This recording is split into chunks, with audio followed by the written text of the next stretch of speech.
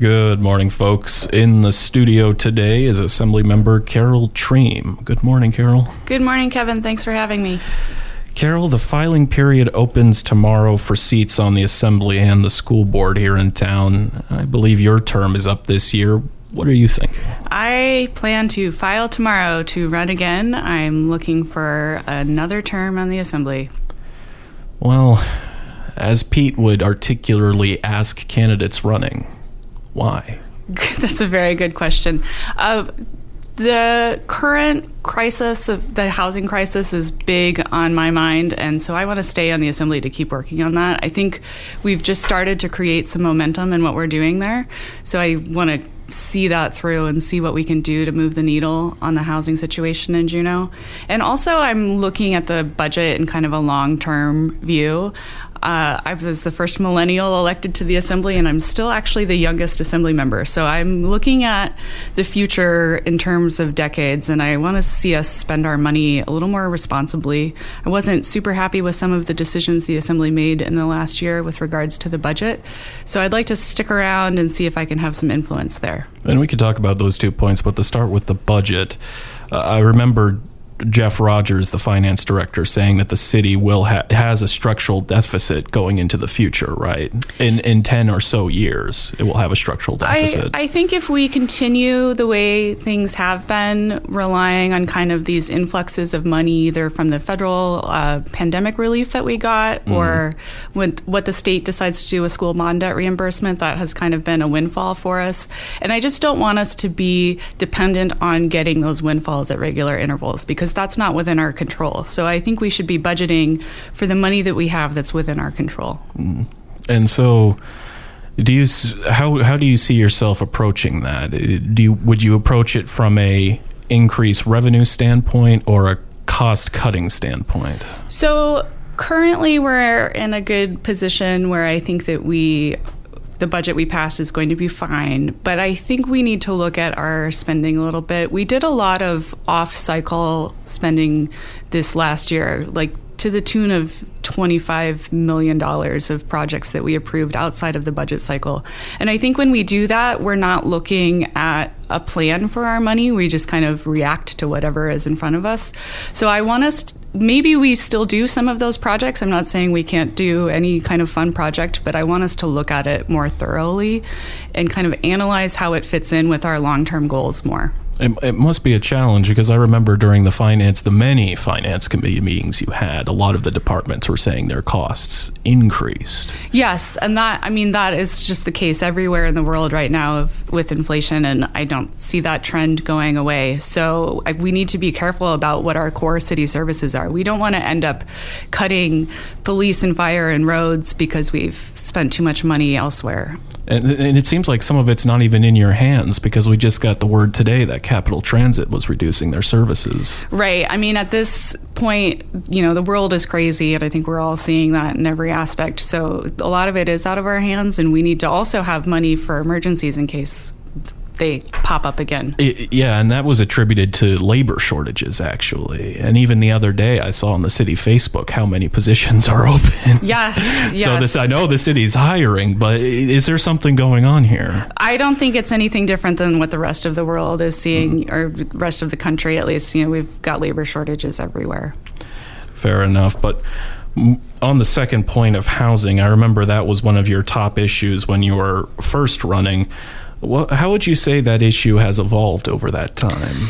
Well, in 2020, it's an issue that I really wanted to start working on then. And of course, the pandemic hit us and we had to completely change our focus to focus on COVID-19.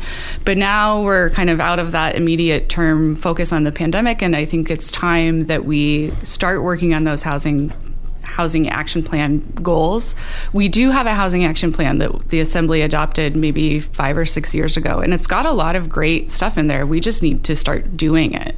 And I think we've started to do that. At the Finance Committee this month, we've introduced some new ideas, and I think we are actually starting to move forward on those. But I can tell you, I'm definitely getting impatient, and I want to kind of push the Assembly along on those actions. And plus you had injected a lot of money into the Affordable Housing Fund recently. Yes, we have. I think we've made some great decisions to put a lot of money into that fund. I believe it was $5 million recently and then another $1 million? $5 million recently, and then we've added it on our potential 1% sales tax list that would add a certain amount every year. So that would give us the opportunity, if a project comes up that we want to get involved in, having some cash on hand to work on that will be a great opportunity. And on that finance committee meeting, there was also the short-term rental ordinance. I was a little confused by this one because aren't they already supposed to be registering? They are. Short-term rentals still have to remit sales tax and hotel bed tax, just like a hotel would. But the problem is our data is not very granular. So, one operator will submit everything all at once. We don't have good information on how many different units there are, what kind of units they are. Are they whole houses, whole apartments, or just a room in somebody's house that they live in? So this short-term rental registration ordinance that we've started working on would just allow us to collect that data, which I think we really need to be able to see how it's actually impacting the housing market in Juneau. But on the housing market, though, during that same meeting, tax abatement was taken up. And from my read of it, it would increase the eligibility of the tax abatement, right? Yes. So we have tax abatement in place for senior housing projects. That's what the Vintage Park project is using. So we already have one project that's going to use that. We also implemented it for downtown. At that time, I think our focus was kind of just on downtown housing, and now it's this problem has just grown so much, we obviously need to focus throughout the whole borough. So this would expand the area where this is eligible to the whole borough. So if somebody wants to build a new multifamily housing project of at least 4 units, they could get tax abatement for up to 12 years. And it would seem, at least my assumption would be that there'd be more land out in the valley. So exactly. So okay. Maybe we should have done this borough-wide to begin with, but we have a chance to fix that mistake now. Very good. So you were elected to the area-wide seat back in 2018, and then re-elected the year after to the 3-year term. As we were saying off the mic, here you are now. What would you say you're glad to know now that you may not have known in the beginning? Oh, man, I know so much more than I did in the beginning. But I think, the best thing I've gained from the 4 years of being on the Assembly is how many people I've met and how many different kind of perspectives I hear from now than I ever would have before. And, just people I would have never encountered and never would have conversations with in my normal life before being on the Assembly. And now I get to meet and interact and become friends with even people I would have never run across previously. And that's been, I think, the best thing that's come out of it for me personally. And so they each get to give you a fire hose? Yeah, exactly. Exactly. As it was once put. So what are you proud of then? I can tell you the thing that I am absolutely the most proud of was April of 2020. We had just shut everything down because of COVID-19, which was a really difficult decision for the Assembly to make. We spent dozens of hours meeting before we made that decision. But after we did that, I said, okay, now we have to do something for all of those people whose jobs we just took away. And we got the emergency loan program set up really quickly, I think within like a couple of weeks. And we had money out the door to Juneau businesses. Oh, the PPP. Well, we had an emergency loan program funded through our emergency reserve that got money out the door before any state or federal money hit the streets in Juneau. And that is the thing I am absolutely most proud of. And that's right. Your term, it was the pandemic that happened during your term. Yes. Yes. So it's been 4 years, but it feels like 40. Well, we'll have more with Triem after the break. Stay tuned. We're back with Assembly Member and soon-to-be candidate again, Carol Triem. Along with your name being on the ballot, there'll be ballot measures on mandatory property sale disclosures, repealing that ordinance. What's your read of it? When that ordinance came to the Assembly, I was initially hesitant about it because of the privacy concerns. I know Alaskans, really love our privacy, and I was hesitant because I thought, we shouldn't be asking that of people. But the way it was explained is that this is actually going to make property taxes fairer, especially for people in the middle class, because the assessor's office doesn't have good information, especially for those higher value properties. And having this additional piece of information that they'll use is going to make everything just so much more fair, and it's really going to actually ease the property tax burden of the middle class in particular. And that is what swayed me to vote for the ordinance, and I still support it, and so I will, continue to support this law that we have in place currently. So essentially against the ballot question. Yes, I had to stop and think about how to word that. But yes, against the ballot measure. And the other thing is, we're seeing this insane real estate market. It's just gone absolutely crazy. So having transparent information for buyers and sellers is only going to help them as they try to navigate all of this craziness. And even with housing, we saw in the Southeast Conference's Business Climate Survey, businesses are saying they're having trouble with their employees because the housing market is both unaffordable and unavailable. Right. I feel like I'm maybe starting to sound like a broken record, but I feel like so many of our current issues can tie back to the housing crisis in some way, and that labor shortage is definitely one of those. So another question on this ballot question, though, you could have acted before the deadline, but the Assembly decided not to. Why is that? I think that the Assembly is standing by its decision to implement the mandatory disclosure ordinance, and, it passed. I don't think there were enough votes to go back and repeal it. Okay. So one item, actually, that seemed to escape the ballot was the question on sales tax on food. What happened there? I think partly we just ran out of time, and partly it's such a difficult issue. And, it came down to whether we would want to increase sales tax year-round or have a seasonal sales tax. To pay for it. To pay for that lost revenue from food. And I think we couldn't come to an agreement there. It was just that decision got too difficult. And so we've decided to take another year. I know Deputy Mayor Gladaszewski has proposed a survey to ask Juneau residents what they feel. But ultimately, if the Assembly wants to do something about this Assembly or any future Assembly, it has to go back to the voters. So it's kind of just a confusing issue that ultimately is going to be decided by voters anyway. Well, I know the goal was relief, but is there other avenues of relief than removing sales tax on food? There is. We certainly discussed a proposal by Mayor Weldon that would be a rebate or a refund to people under a certain income threshold, similar to some programs we already have in place for senior sales tax. So that was one thing that we discussed, but the Assembly wasn't super interested in going into that further. But maybe in this next year, we'll revisit some of those ideas that would maybe be a little easier to implement than removing sales tax completely. Mentioning the senior sales tax, what's your thoughts on that? Should the exemption be brought back? I think that issue is settled, and I certainly have no desire to reopen that one. Okay. So the 1% sales tax renewal, though, is up.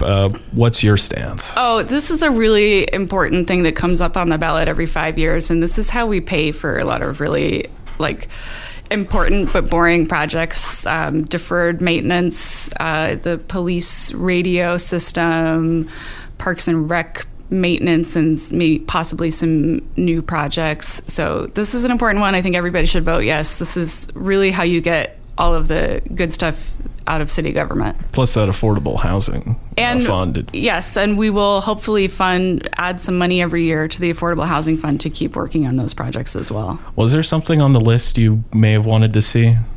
I was actually really happy with the list that we came up with. It was a long meeting kind of going through all of the ideas that we had, and I was satisfied with what we got done, actually. I was pleasantly surprised that, I think everybody was mostly satisfied with the things that were on the list.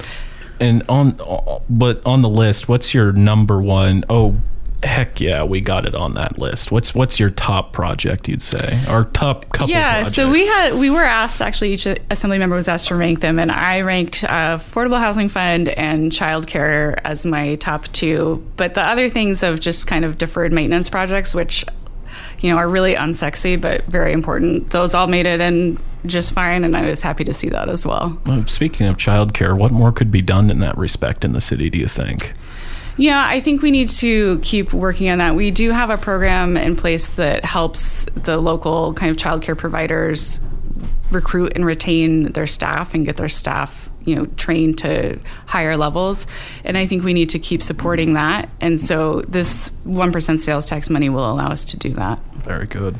And a GO bond issuance may be on the ballot for a new city hall. It would be up to $35 million. Is this project something to further, do you think?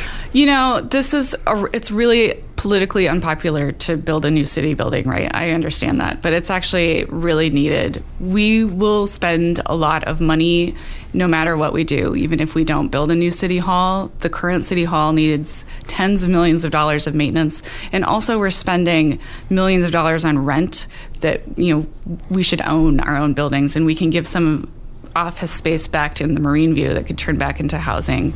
And we also, given our current debt load, I think that we could structure this bond so that it wouldn't increase property taxes. So actually that makes now the perfect time to move forward on this, even though nobody ever wants to spend money on projects like this. In this case, I think it's actually necessary. And how do you feel on the price tag?